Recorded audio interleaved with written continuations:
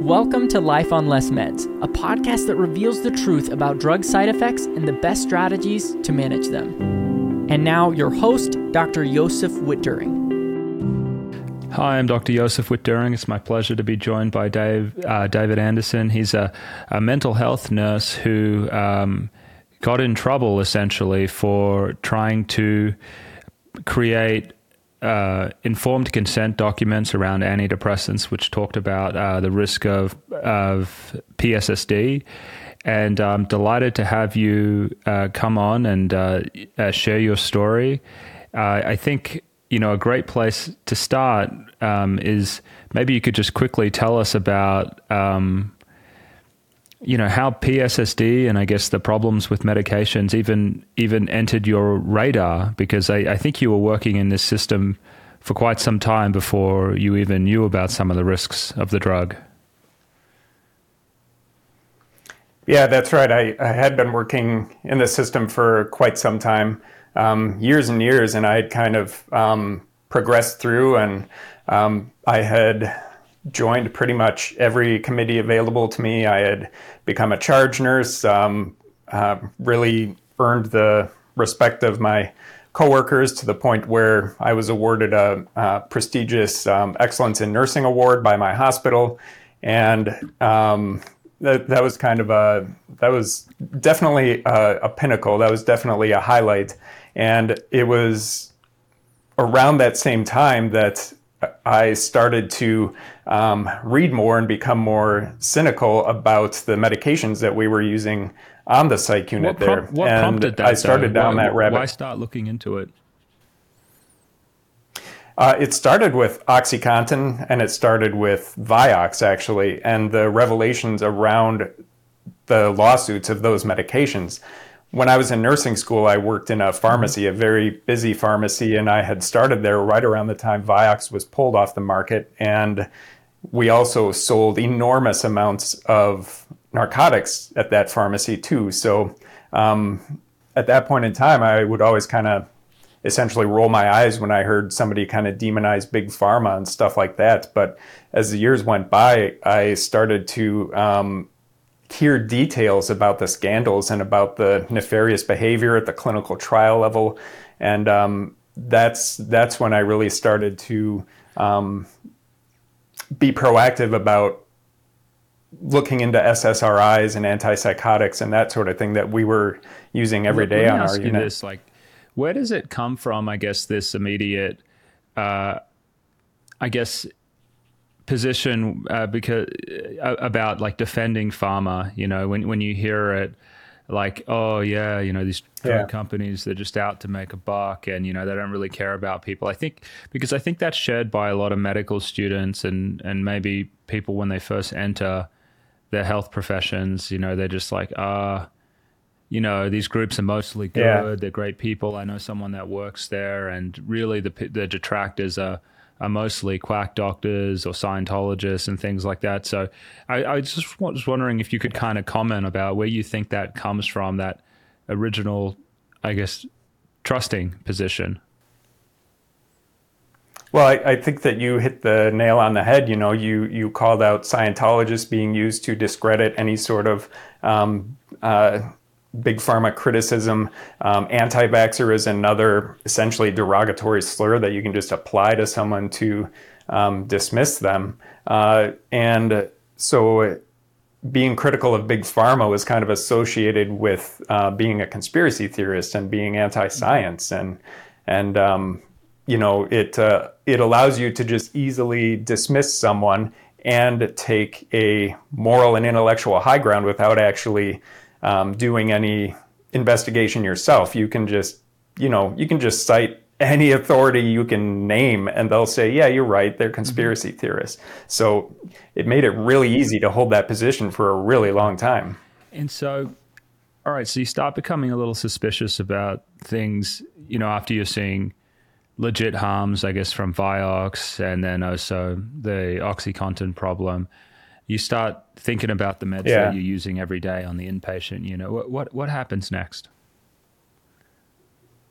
So it made me think of patients that I had worked with over the years. one of the revelations of the Vioxx scandal was that Merck was going after doctors who were noticing that Vioxx was causing heart attacks. So Merck knew Vioxx was causing heart attacks, but they were perfectly happy to try and end the careers of doctors who would notice, to try and keep it on the market for as long as possible. And it made me think of a specific patient who was a frequent admission on our unit. She had had a psychiatrist who had her on enormous doses of benzodiazepines for decades. During one of her admissions, she said that she and her sister had been doing some research, and that they believed that her symptoms were related to protracted benzodiazepine withdrawal. And she gave me the name of the doctor who she was citing, and I looked into it, and I just found all these smear pieces on this doctor. So fast forward a couple years, and I find out about how Merck was smearing doctors who noticed issues with Vioxx, and it made me think back to that and wonder, was there anything to what he was saying? Was that Bregan, or I'm trying to remember? Yeah. I honestly don't even remember. I remember that he was an older psychiatrist. He was pretty old school. He had been around for a while, and so that was something that was used to discredit him. Like, this guy graduated from medical school in the 1960s. What does he know about modern psychiatric medicines? Bragging, but so I guess you probably dismissed her at the time, right? If they're like, oh, I have this withdrawal problem, and then you go online and you just read smear articles about, I guess, the one doctor who's talking about it. So, was that the case? Did you just sort of write it off? Exactly.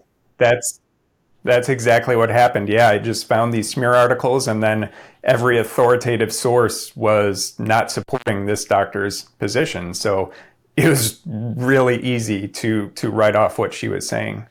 But at the same time, her distress was so obvious. It was easy to see that she was suffering immensely. So she was a very difficult patient to try and medicate, and a lot of doctors were kind of banging their heads against the wall with her because she was suffering so much, and it didn't really seem like any medication changes they were making at that point were helping.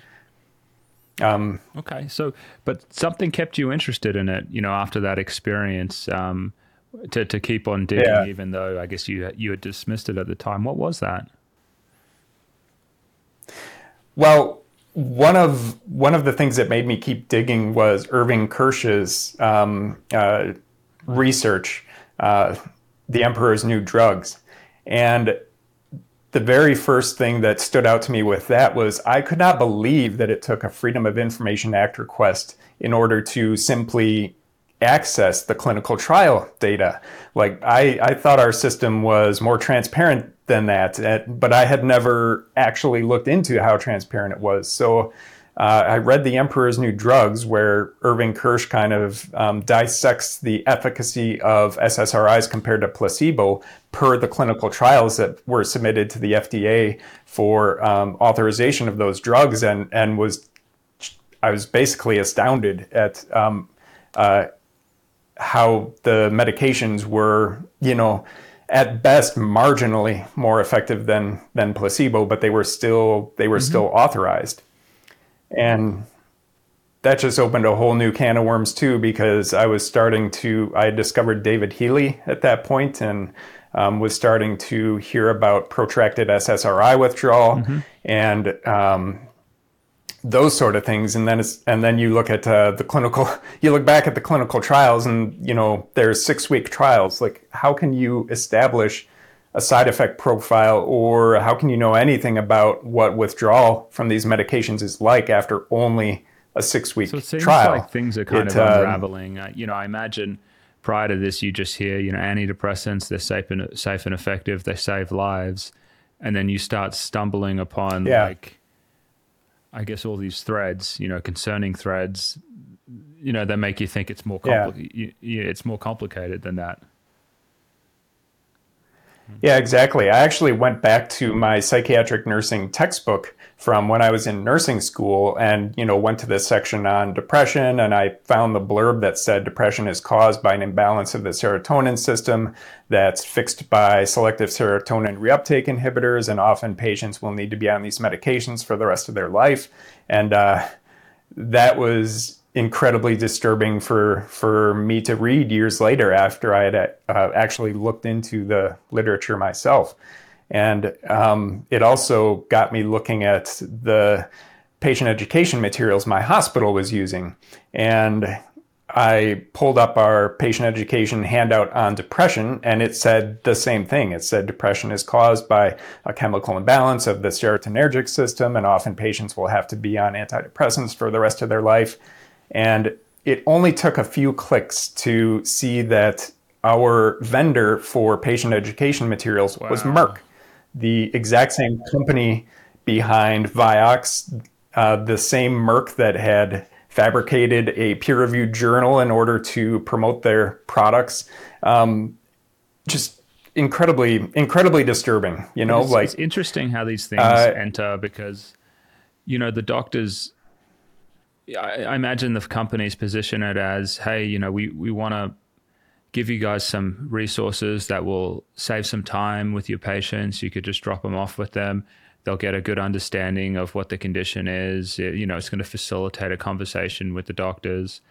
And, but then yes, really kind of, they've planted favorable ideas in there, ideas which tend to, ideas and conversations which lead to drug use. And when you have one of these screening tools and it's in a setting of, consumers being kind of bombarded, and I mean patients being bombarded with media that's talking about the chemical imbalance, doctors are bombarded with journals about the chemical imbalance and things like that. It's like this, these scales end up being these patient education leaflets end up, they kind of just smooth that conversation over. They start it, and then, everything's already primed and ready to go for the drug prescriptions to come along.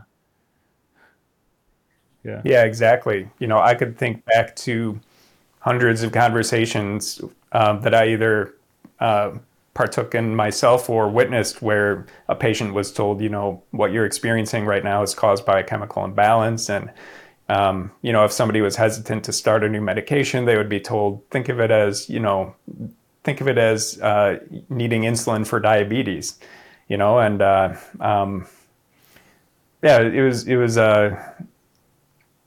it was very disconcerting. It was very distressing for me because I no longer felt like I was an expert in my field, which I had previously felt, and I also no longer felt like we were providing informed consent to patients. There's a framework of professional nursing called novice to expert, and the gist of it is when you're a new nurse, either just out of school or in a new environment, you're a novice, and you have a preceptor, you have a mentor, you work with doctors, you learn and you grow in your practice.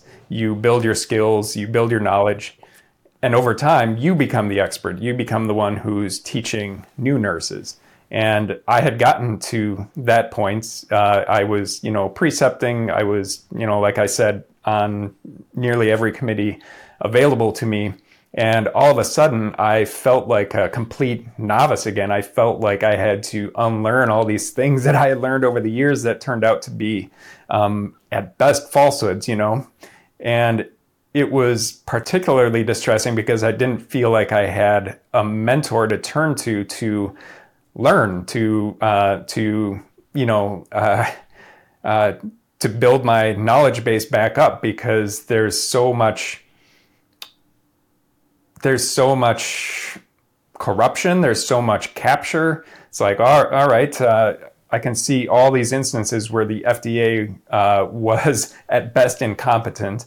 Oftentimes, they were like with OxyContin, they were complicit in a lot of things that happened with OxyContin.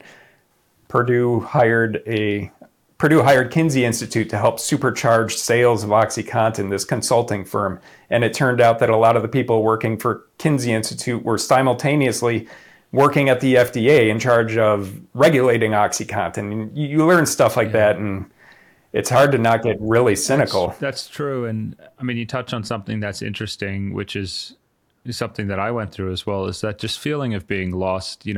Once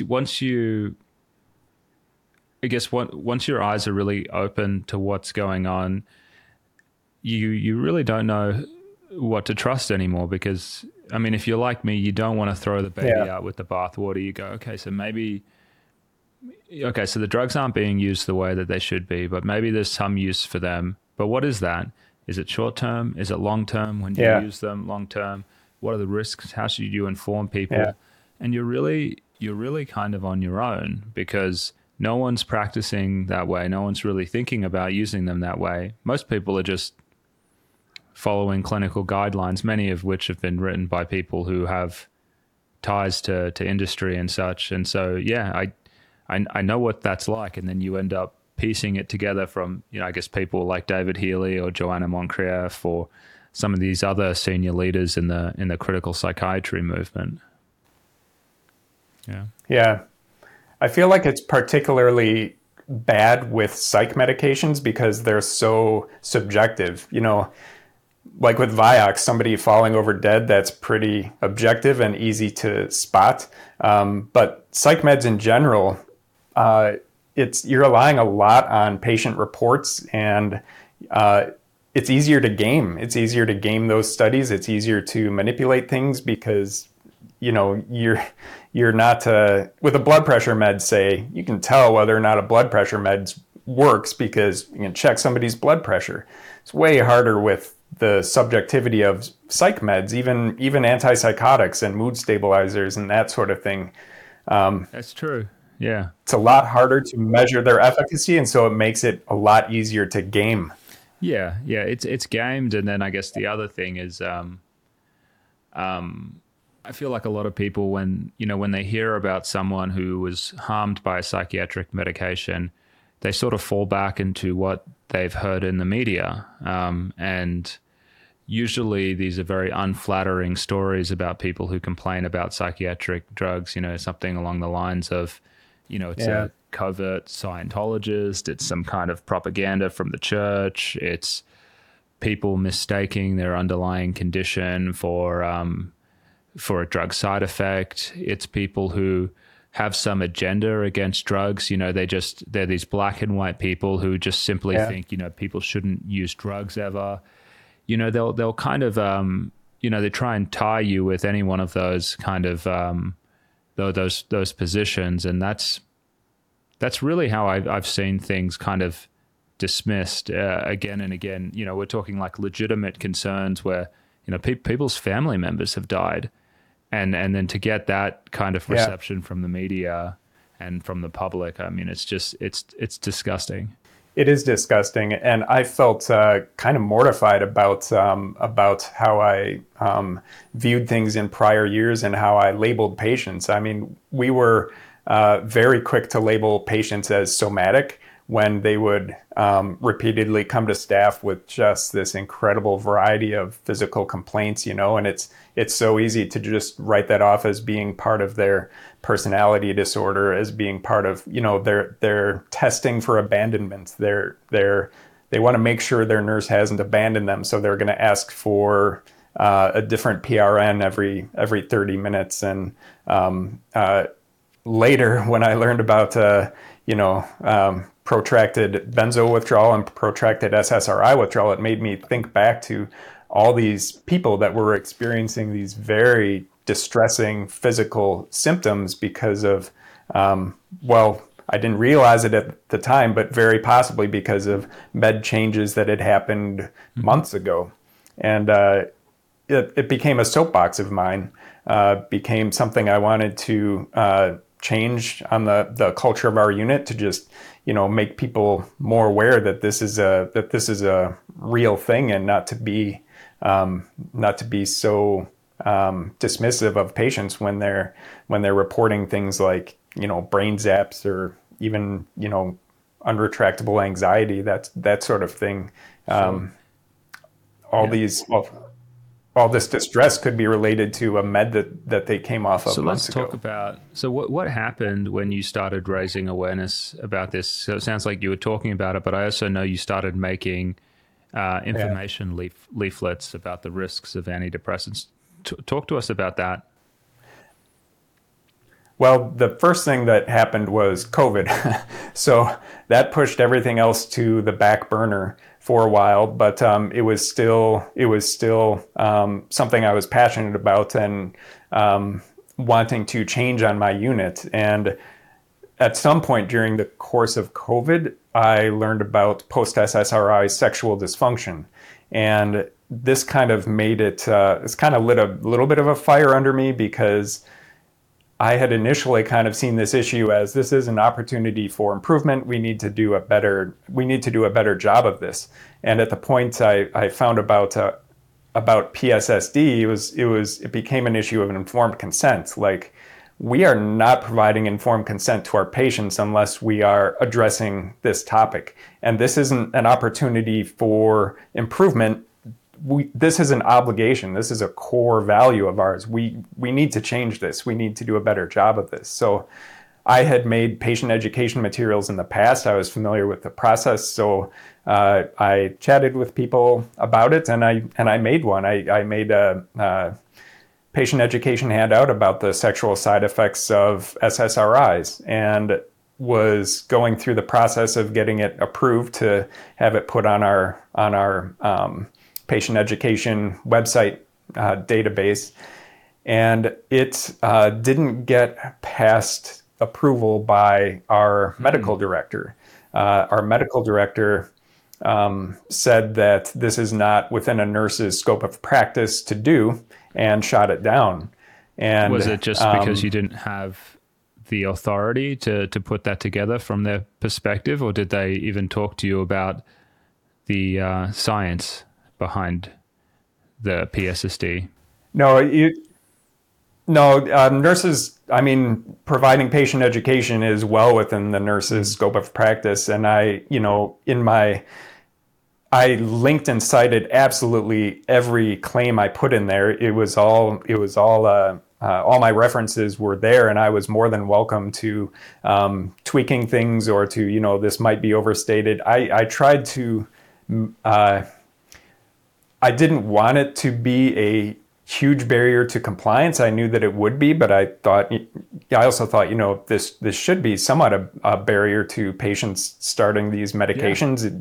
It is. It's definitely they need to know this risk that, on the scale of risk and benefit, that each patient and each doctor kind of looks at in their mind when making a yes/no decision. Something like PSSD changes the weight on that scale. It's so it's real, right? Yeah. Right. And so, okay. Yeah. So go on. So just from chatting with various people on the unit, the rumor on the grapevine and the consensus was like, this won't get approved because this will be such a barrier to compliance for patients. And that just felt very untenable to me. Like, this is we're violating a core value, a core obligation to our patients. The discussion of the meta-analysis that I cited in as part of building that patient education handout, the conclusion of the author specifically said, like, if you are not doing this for your patients, you are not providing informed consent. This is not just on doctors. This is on everybody involved with the prescribing of these medications, including nurses. And I read that and 100% agreed with them, and was pretty devastated that it wasn't something I was going to be able to change in my neck of the woods. Did anyone ever say anything to you about, hey, we just don't believe it? Or was most of the... No. The response was just like, no one's going to take these meds if we put this on there, and that's a problem? Never officially. The official response was, this isn't your scope of practice, which was not true.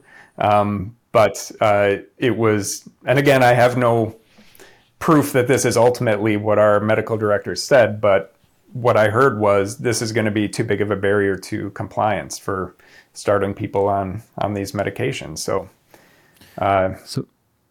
it got shot down. Not because any of my claims were wrong or the science was wrong or I was quoting anything that could be discredited. Nothing like that.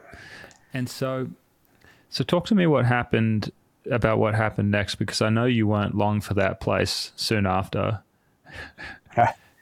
No. So at that point, just a couple months after that, I was very distressed in my job because, I felt like we weren't providing informed consent. I felt like I was a novice without a mentor, and very upset with our entire system, with the FDA, with pharma, with all these systemic problems that, obviously there's nothing some nurse from Wisconsin is going to do to address systemic issues with the FDA or anything like that. But I thought maybe in my neck of the woods, on my unit where I am very well established and respected and have a voice, I could maybe make a difference here. No. And then my hospital came out with a very strict COVID vaccine mandate where they, at the point in time they announced their mandate, they did not allow religious exemptions. They did not allow natural immunity exemptions. They wouldn't even allow their own doctors to give somebody a medical exemption. Wow. If you wanted a medical exemption, your request went up to hospital leadership and human resources. It was just such a violation of what should be core values of every hospital. I was because of my distrust for pharma, I was kind of taking a wait and see approach with getting vaccinated myself. Nursing is about 75% women, and one of the first things that was a red flag to me was a majority of my coworkers were talking about changes in their menstrual cycle after vaccination, and they were scrubbed off the internet as conspiracy theorists. And later you find out that was a side effect they knew about during the clinical trials, but you weren't allowed to talk about it at the time. So anyway, I became very outspoken in opposition to my hospital's mandate and ended up being terminated. After how many years of service? Wow. Over 9. Holy. I mean, I kind of went down the same path. I was always fairly okay with vaccines, fairly trusting of them. But once I started learning about what they were doing with psychiatric medication, I never looked at them the same way again. I ended up needing to get vaccinated for my job, which I really needed at the time, so I did it, but was not happy about it. But I totally empathize with the distrust there. So, wow. What a story, Dave. Thank you for sharing that. Yeah, I'm happy to share. It's extremely uplifting and refreshing to find a medical professional, especially at the level of psychiatrist, who is aware of these things and who is trying to spread awareness. That's how I found you. Is somebody tagged you on Twitter, actually, an account I follow that's trying to spread awareness about post-SSRI sexual dysfunction. And we need more mental health professionals to, I guess, wake up to the state of the science and where we're at with things. And we are not doing a good job of providing informed consent to our patients, and we need to do better. Well, Dave, thank you so much for sharing your story. Any final comments before we wrap? No, I don't think so. Thanks again for the work you're doing and for letting me speak on your channel. I really appreciate it. It's really important, for people to to hear from, I guess, mental health professionals as well, that it's not just something that the patients and the sufferers are noticing, that it's people who are actually in the system that are having problems with this as well. So thanks again, Dave. Thank you for listening to today's episode. If you want to see the full video interview, we also post these to YouTube. Just go to Wit During Psychiatry on YouTube to find those. You'll also find several YouTube exclusive videos from Drs. Joseph and Marissa posted several times a week. Finally, if you need help with your drug taper, getting a second opinion, or managing your post-acute withdrawal, come visit us at witduringpsychiatry.com. Our sole focus is on helping patients regain control of their lives and achieve optimal mental health on as little medications as possible.